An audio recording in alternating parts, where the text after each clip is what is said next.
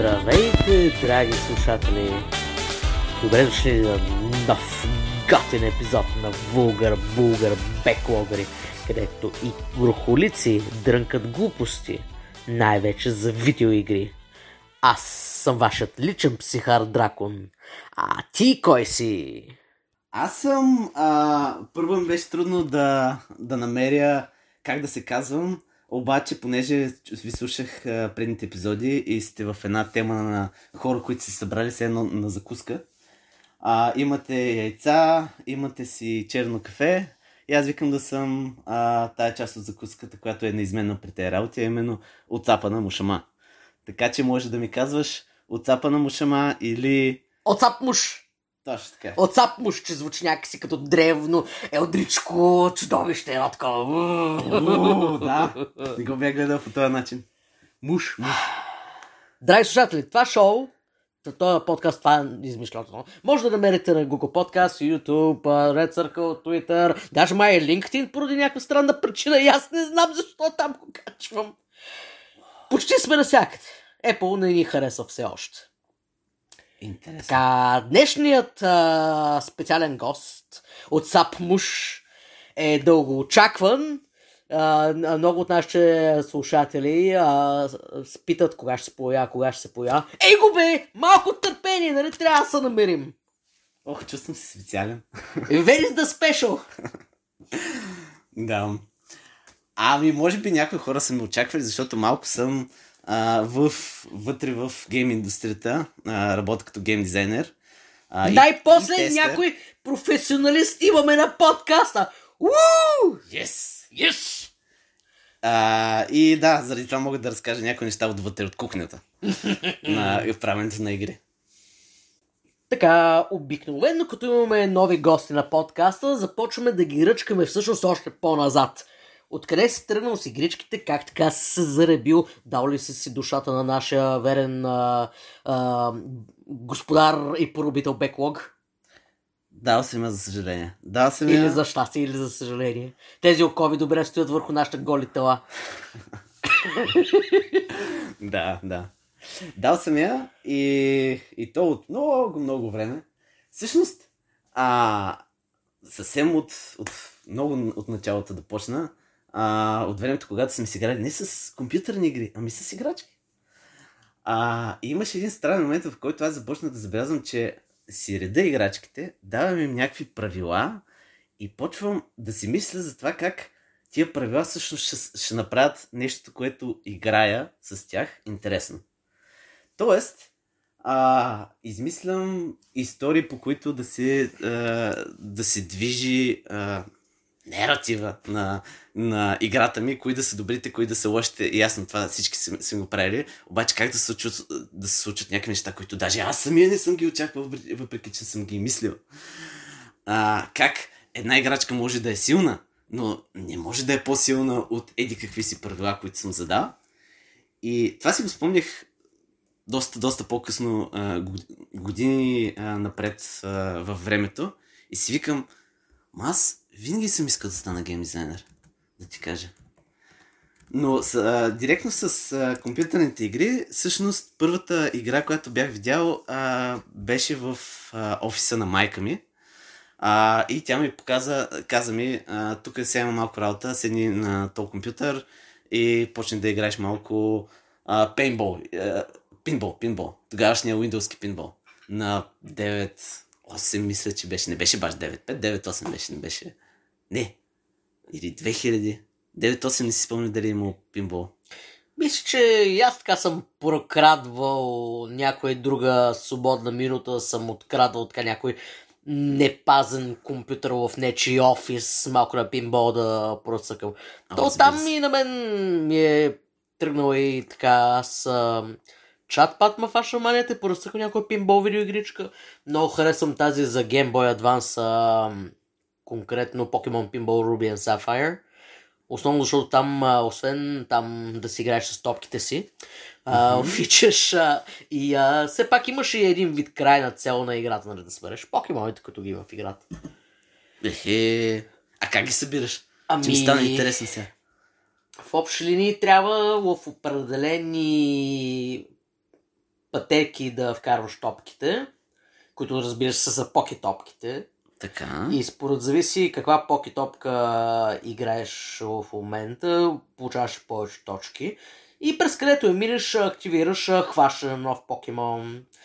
След това трябва да минеш през определени пътеки отново, че да се появи и да го удариш няколко пъти с топката, че да го фанеш. И трябва да изпълняваш мини-квестове, за да хванеш покемон. Да, или пък конкретно трябва да минеш през пък друга пътечка, за да активираш еволюция пък на вече хванат покемон. Имаш две маси в конкретно тази версия на GBA. Ruby and Sapphire съответно, нали? И двете маси имаш различни покемони и всяка маса имат и различни локации, да речем, примерно си на морето, примерно си в вулкана или пък си на полето и така нататък. Звучи яко. След пейнтбола, си спомня, че ми бяха дали телевизионни игри от тези старите с количките и с Тетрис и още 15 неща и аз си спомня, че това нещо го скъсвах от игра. Това да не са тези клонинг конзоли, имаш предвид? Не, буквално телевизионните игри, които бяха просто с 20 на 50 пиксела на екрана и са...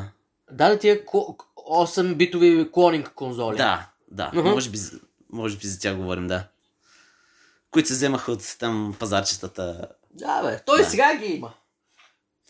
Да. Те никога няма да им умре чара. И аз оня да играх една 8-битова игра. Какво да направим? Така е, голям чар. Един колега тръгна да си прави такава собствена игра с диодчета и с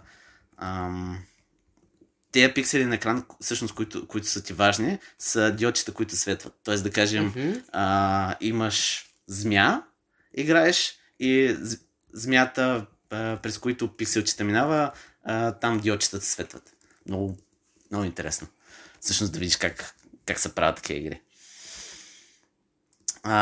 Така. И по някое време вече почнах малко повече да цъкам неща на компютъра, просто защото успях да си добера малките детски лапички до компютър. Който не е пазен от никого. Който не е пазен от никого, да. И вече в 4-ти клас си взех и аз компютър. И първите ми игри бяха Warcraft 2, Warcraft 3, FIFA.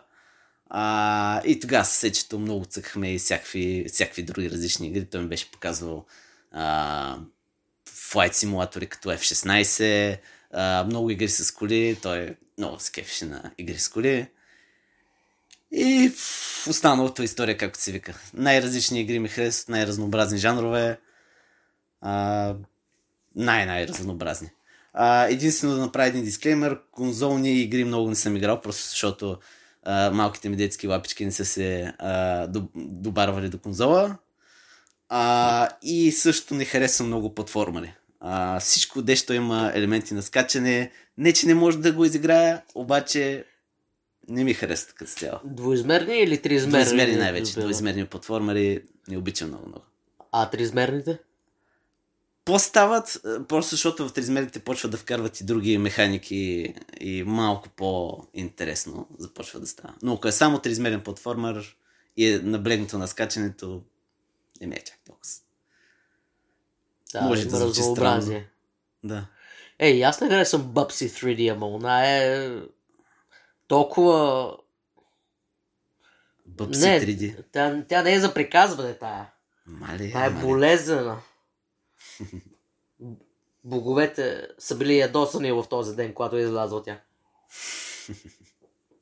Така, вземи и разкажи малко любими игрички, готини игрички. С тебе нямаме много така общ вкус, така да го наречем. Да, може да се броят на пръсти на една ръка. Общите ни игри, да кажем. И големи инди игрички съм ти препоръчвал, нещо не са ти хващали погледа. Поне за Edith Finch. Можем ли да се съгласим, че е хубава игра? Беше много приятна. Така. Добре. На нея съм си... След това не можа да спа 3 седмици. Ето. Чудесна игра. Добре. What Remains of Edith Finch. Да. Препоръчвам много. Тя е арт игричка. По-скоро набляга на разказването на историята и механиките в нея не са не са много динамични, няма нещо, което много да те притиска с времето. Ще изиграеш. В смисъл, почти няма как да умреш в тази игра. Важното е историята, която разказва. Историята е жестока. Тя е от този жанр, който като някой по-така хард геймър го чуе, му се кринжва, но има много хубави заглавия от този вид. Тя е от тези тъй наречените Walking Simulator. Да. И така, като обикараш из света и там търсиш всеки nook and cranny и така обкръжаващата среда на играта ти поднася сюжета и след това и върви и си седнал и си имаш една приказка пред себе си. Да, наистина е приказка. Айде малко ще разкажем за нея, защото ни е много и на двамата на сърце. Общо взето в играта играеш като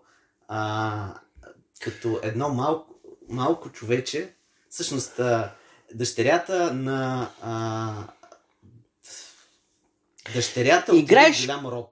Да, като последната дъщеря от един голям род, която посещава бащината си къща, се завръща в бащината си къща. Да. Или по-точно майчината си къща, защото бащата изчезна, защото там има някакви генерационни ужасяващи неща и ако, често казвам, ако повече разкажем в общи линии, ще унищожим смисъла да отиграем. Да, само да кажем, че по някаква причина абсолютно всички преди тебе, въпросната дъщеря, са умрели. И ти тръгваш да разбираш защо всъщност се е случило, какво му се е случило на всеки. Също така и има някакви сюжетни препратки към Untitled Goose Game. Не към Untitled Goose Game, извиняй, към The Unfinished Swan. Може. Mm-hmm. Но да, въпреки че звучи много мрачно, всъщност... Тя е мрачна. Тя е нагоре скача емоциите, надолу скачат емоциите. Това е емоционално вихрушка цялата игра. Съгласен съм. Много готина игра. Добре.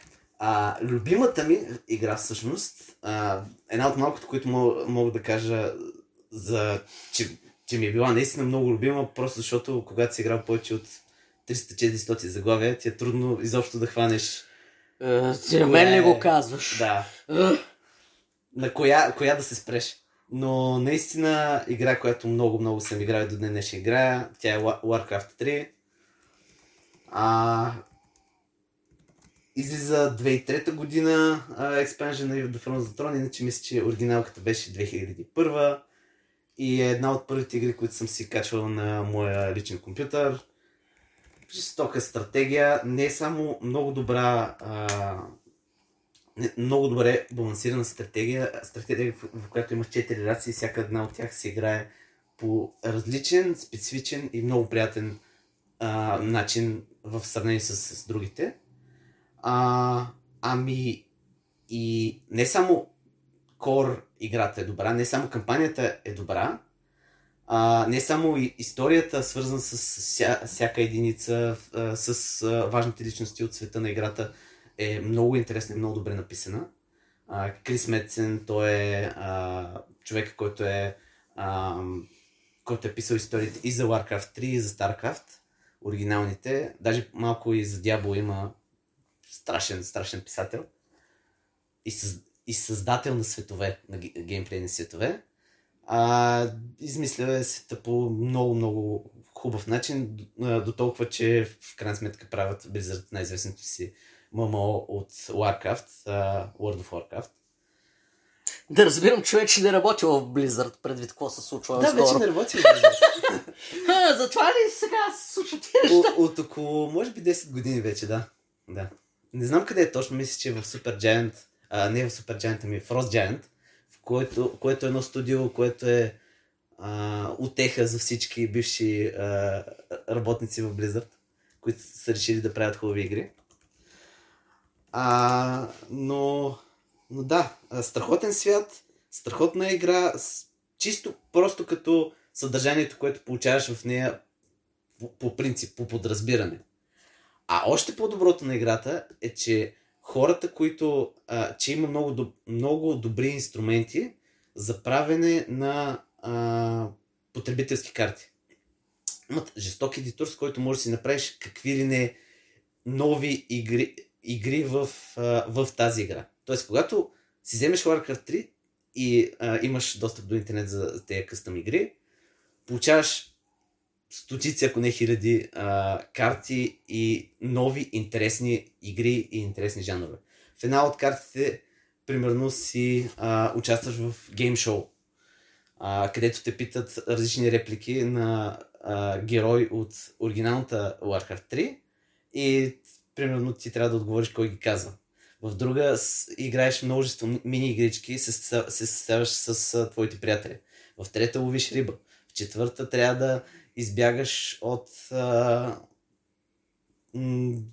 пак от някаква пирамида. Знам колко се кефиш на пирамиди. И има най-различни фараонски игри, които трябва да изпълниш, за да избягаш. Така усетям да се сменя бельото. Така. Същевременно и всички моби са произлезли точно от дотата, която е била карта на Warcraft. Изключително много разнообразни и интересни игрови жанрове са се родили просто от това, че хората са взели този толкова мощен едитър и са успели да направят толкова разнообразни хубави мини-игри в света на Warcraft. Виж колко е важно точният човек и да имаш точния екип да имаш и да се разбират помежду си, а не да се лепи за едно име на компания. Абсолютно е важно. Важно е и да създаваш играта не като продукт, който е имаш ограничено време, то не че парите и времето, нали, не са решаваш фактор, да, те се определяш, но когато са правили Warcraft, просто се я правили с идеята, дайте да направим нещо, някакъв красив и същевременно много обширен свят, и в който да усещаш, че си част от него. И са създали стратегия, в която имаш освен нормалните единици, може би към около 400, мисля, че бяха 400 различни модела на единици, всяка със своите гласови реплики. които същевременно са някакви много забавни, референсват поп-кълчър, разни неща от 90-те, защото тя била правена горе-долу тогава. Като има толкова много единици, за които записват гласове, сигурно и част от разработващия екип са си дали гласа. Да. Има много вътрешни шегички. Много са се постарали за тази игра. Чудесно. Да. И до днешна игра страхотно.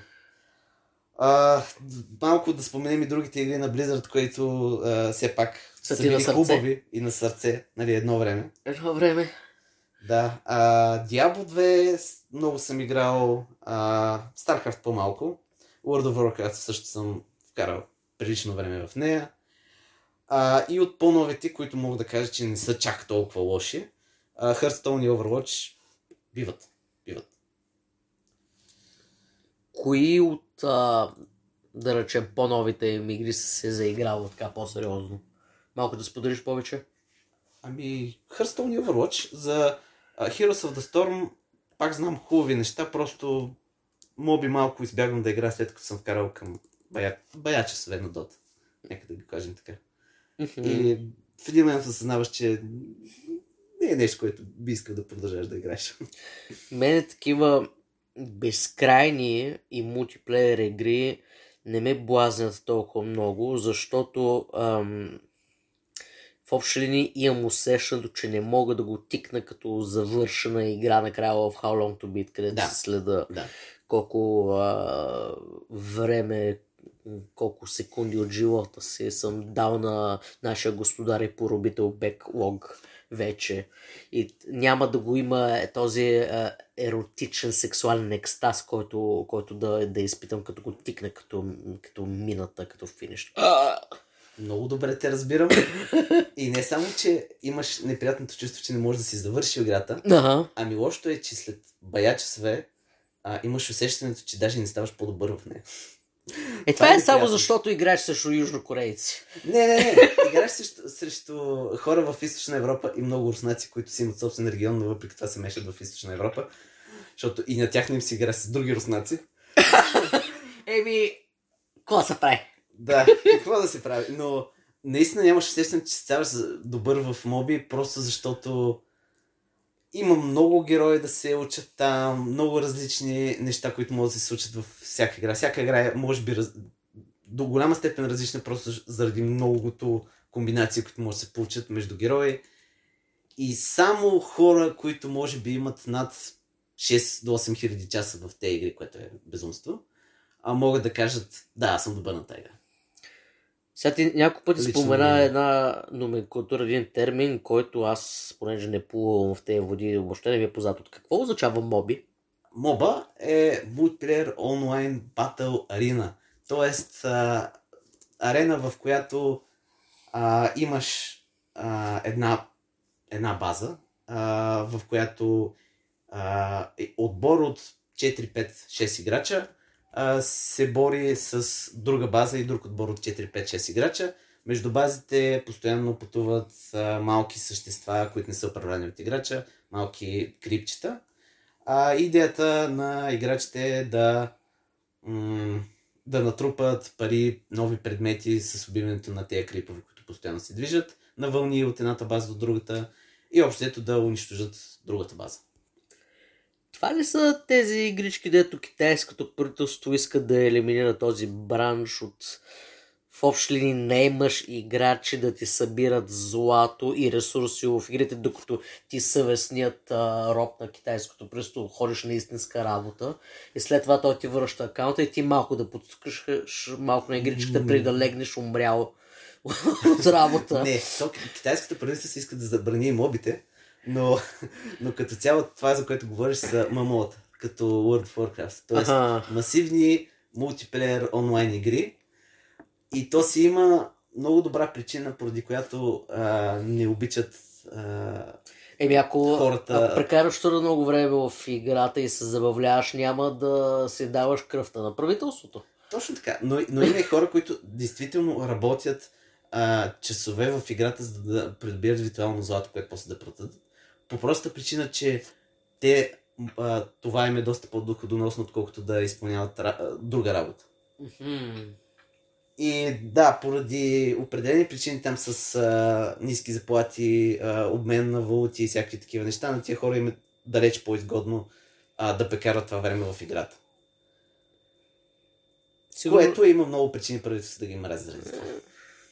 Те там нещо наскоро имаше и някакви банове върху онлайн игри, там те следят, там трябва да въвеждаш личен идентификационен код, там ти дадат половин час ли през седмицата да играеш и 1 час в уикендите, някакви такива съдят и след това ти казват, изтече времето. Да, съвсем друга бира са игрите в Китай, много по-различно нещо. Което отново ме навежда на мисълта, първо офлайн игрите са най-велики.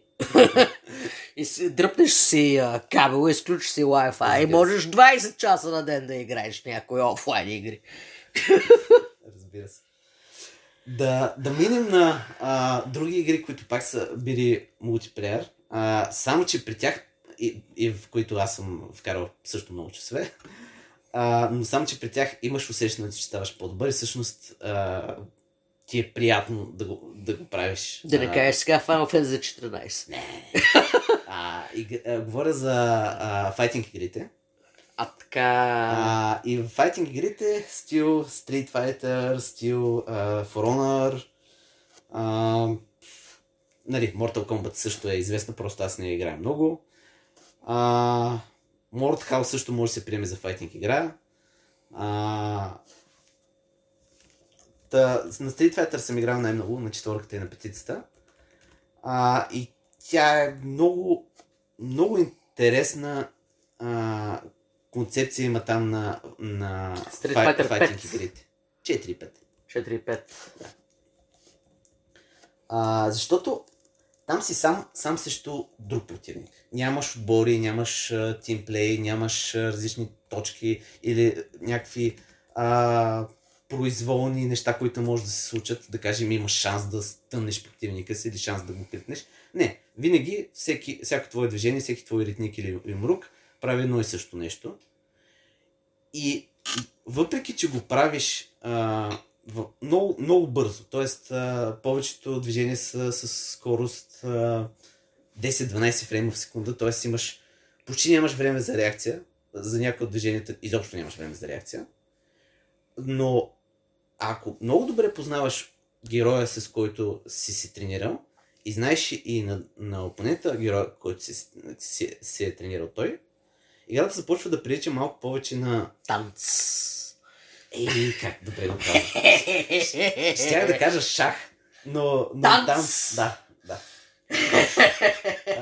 Шах, който се води на много бързо, много динамично ниво и ти знаеш твоите движения, знаеш неговите движения и гледаш да надлъжиш противника си по някакъв начин. Тоест има и нещо като пъзъл елемент в файтинг игрите. Сега, трудното при тях е, че Street Fighter май имаха и пъзъл игра, защо? Може да се има и пъзъл, да.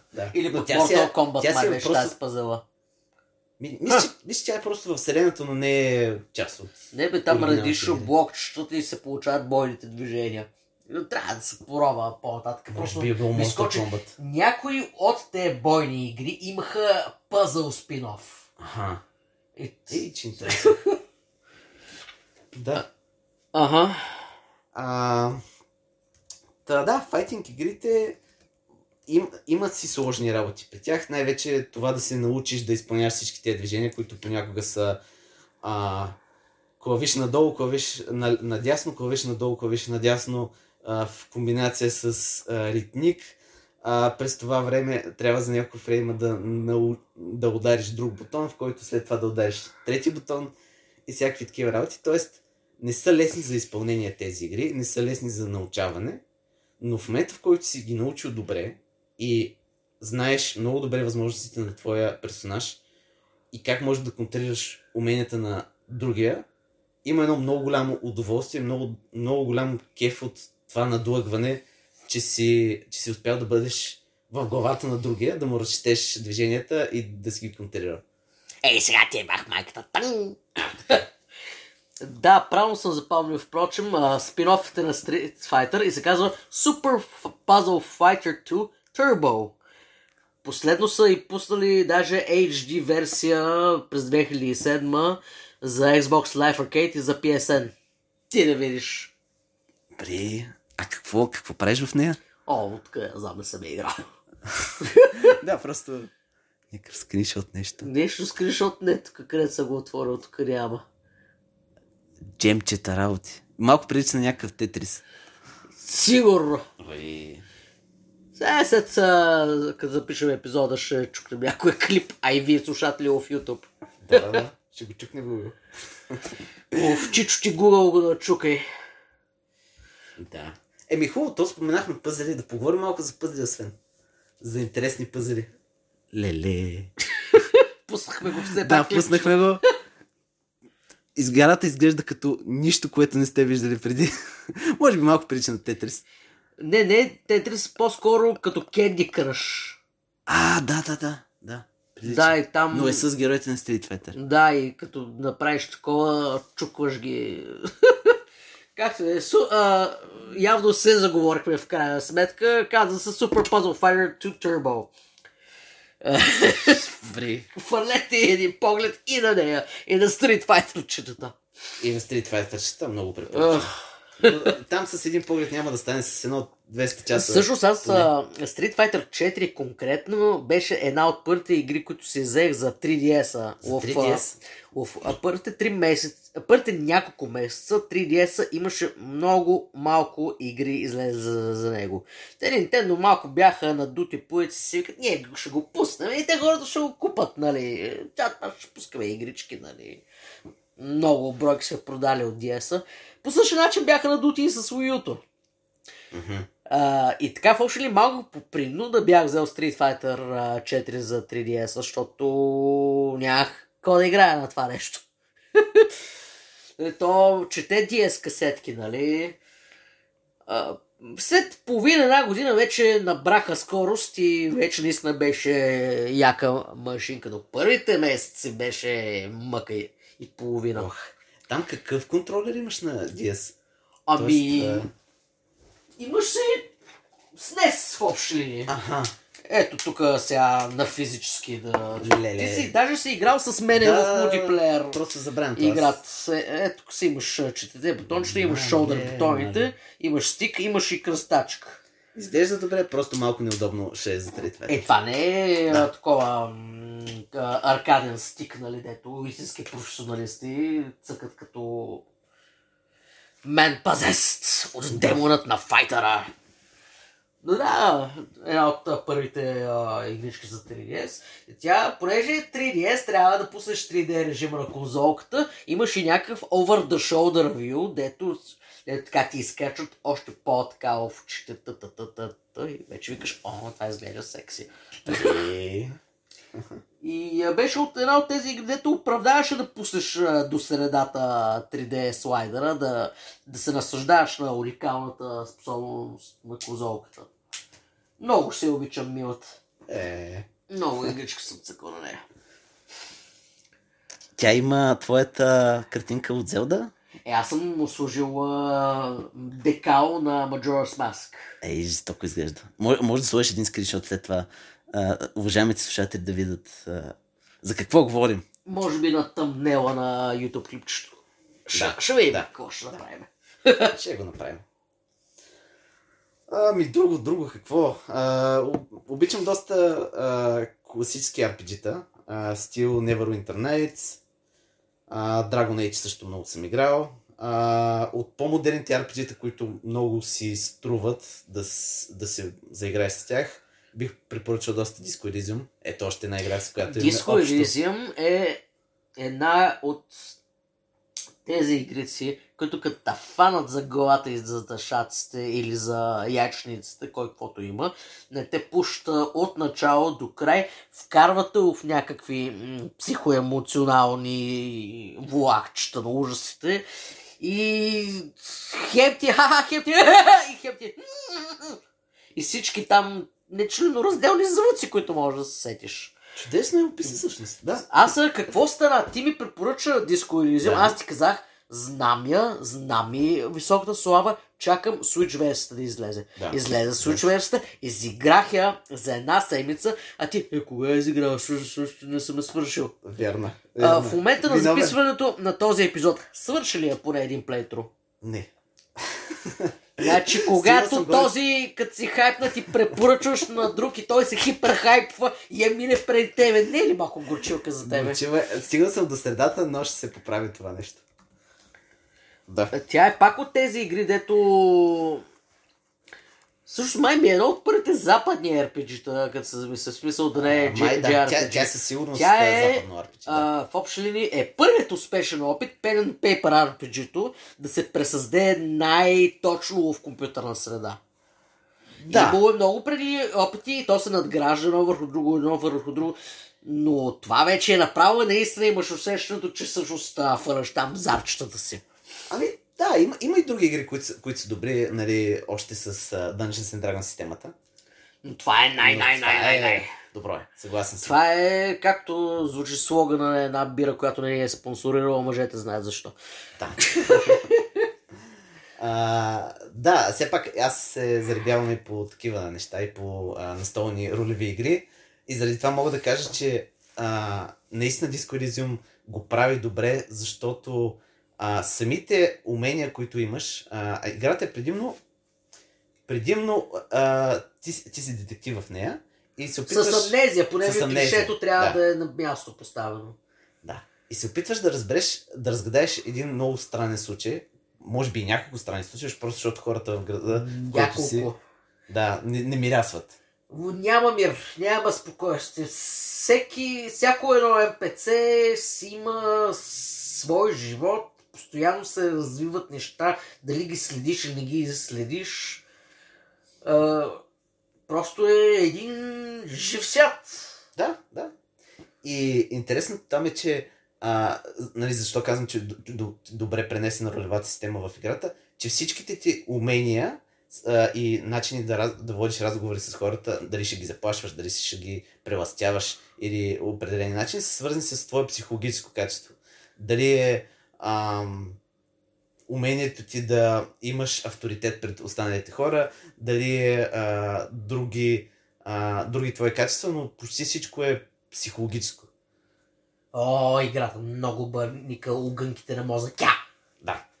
Ужас. Добре. Много игрички приказахме днеска, но сякаш препоръчвам да забравите за предишните, които сме говорили в днешния епизод и изиграйте веднъж дваж Диско Elysium. Тя няма неправилен начин да я играеш. На където и да тръгнеш, какъвто и избор да направиш в играта, както и да ти се паднат заровете, винаги нещо ново и интересно от света тя разкрива пред тебе. Просто също е да използвам клишето шедьовър, но наистина е най-близкото. Просто... Съгласен. Сега малко тук ще почна да ми стара малко емоционално. Много добра играта е, хора. Да, също добро решение. Някой притежава Steam Deck. Блазяви, аз страшно го играя да се случва. Вървеше много добре, но представи се на Steam Deck. Това е игричка, която да се наслаждаеш, легнал под завивките си едно с вселената. Да, защото има много четене в нея. Много трябва да се чете. Много е. Оле, на сълзик с аз наистина. Много е добра играта, ора! Да кажа последно хваляне за нея, че тя е такъв тип игра, в която наистина, както казваш, изборите ти нямат толкова голямо значение за това дали играта ще завърши, дали е гейм over или не. Провалът не е грешно. Не е грешен, да. И играта ти позволява по този начин да преоткриваш себе си, защото някои от решенията, примерно, даже ще имаш и политически спектър в самата игра. Някои от решенията, примерно, те правят по-комунист, други по-расист, но един вид с играта ти преоткриваш малко от себе си какво си всъщност. Аз не помня аз какво бях, ама май не ми хареса. Май не ти хареса, нали? Това е. Да. В началото на епизода ти така спомена, че си много по-навътре, от който и е до сега на подкаста. Вътре в... Ще ме засрамиш ни идеи. В гейминг индустрията. Сега, не те принуждавам, макар че съм насочил пистолет към тебе, не те принуждавам да издаваш от коя компания си, върху какво си работил, каквото искаш, сподели с нас, чакай тук да сложа пистолета до челото ти. Каквото можеш да споделиш. Да, в момента не прошепвам помощ към никой един от слушателите. Какво мога да споделя, че наскоро бяхме на GAMESCOM. За хората, които не са познати, това е едно от най-големите изложения за игри в световен мащаб.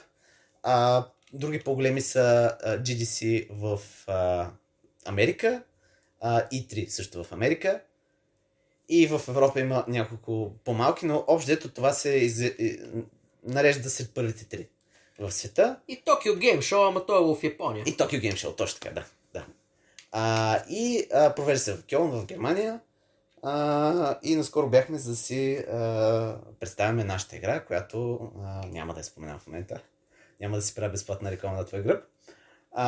Но да, ще разкажа малко за събитието. То беше доста интересно. Много имаше какво да се види. Общо взето, както на панаир, изложители идват, правят си будка с логото на играта, с всякакви лъскави неща от страната на играта, някакви надписи. И обикновено дават на хората, които са посетили това изложение, да поиграят игра, която още не е излязла, да видят някакви видеа, трейлери за нещо, което има още много време докато ще излезе, да се срещат малко с разработчиците, да ги питат разни неща. Въобще е доста интересно събитие. Това е хубавата идея за това събитие. Едно малко неприятно нещо е, че понеже се случват толкова яки неща там, всички хора знаят за това и има страшно много хора там. Хоришето! Да. За 6 дни мисля, че през цялото изложение бяха минали към 400 000 човека, което го виждаш, те са едни огромни харета и виждаш как между харетата има една голяма река от народ, ковиден народ. Да.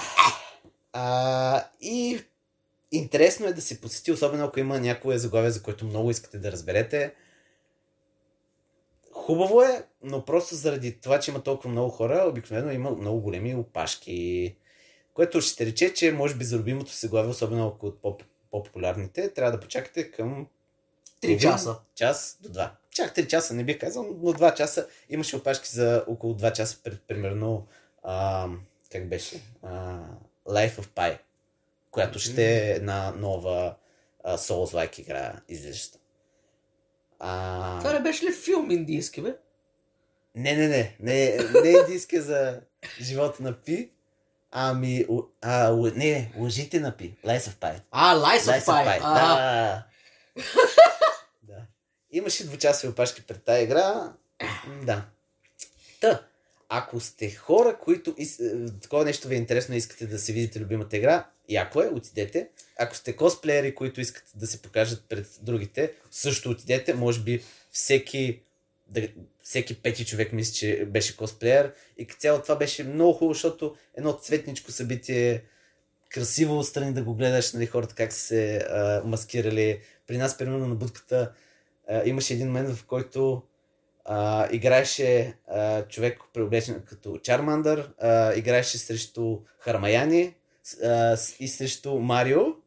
Това беше на едната маса, на другата група германски работници просто играеха и се кефиха на играта и викаха немски псевдоними по адреса на другите. Швайнхунд! Да. Много хубаво, много цветно събитие. Пак препоръчвам за косплеери много. Ако искате да си представите играта, ако сте геймер разработчици, също много препоръчвам, защото се вързват много хубави контакти на това събитие. И ако сте хора, които се кефят на инди игри, също е много, много готин, защото първо при тях не са много големи опашките и второто, че връзката с разработчиците е много, много хубава, много натурална. Може да си поговорите примерно с гейм дизайнера, да го питате за някакви неща, той как ги е правил в играта. Аз имах няколко случая, при които много, много добре се разговарваме, разменяме контакти и като цяло хората, които правят инди игри, са много отворени за връзка с публиката и да тях им е полезно, че хора им играят играта и виждат какви са им техните реакции и за вас е полезно, защото имате директна връзка с разработчика. И ако все пак отидете да висите по опашка, ходете с 2 резервни батерии, ходете с зареден 3DS, с зареден Switch. И с столче. Столче е много важно за опашка. И Ментаглок Валериан, защото трябва да сте търпеливи. Да. Викам, стига им толкова. Да. На милите ни слушатели. Ще ги облъчваме друг път. И друг път ще ги облъчваме. Така. Да, благодаря много за поканата. Много е готино това студице, което си имаш. Нали? Така, седнеш, съблечеш, че с го сложиш си оковите. Да, някой опре пистолет срещу тебе. Така. Капе кръв от тавана и е пълен мрак. От големите куки. За куки само последно да споменем. Жестока хорър игра, Dead Space. Много е добра. Dead Space е класика. Да. И как си игра? Да. Както и Wii сайд мишените Dead Space Extraction. Да. И тя е много готина. Мисля, че и направиха PC порт също, но не съм много сигурен. Dead Space и Dead Space Extraction. Може би, не съм я сигурен. Те са много весели също. Игра. Да.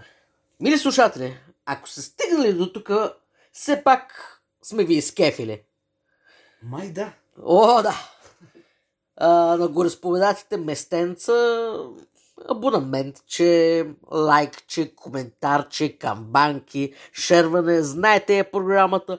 Досадно е, ама много ще ни изкефите. Да. После ще почувстваме любовта ви. Ще влезе в нас. Директно. Найс. Хубаво е, че така го казваш. Смисъл, добре е, че не ти трябва пистолет, за да ги принудиш за тези неща. Штрек! До нови срещи! До нови срещи! Чао, чао!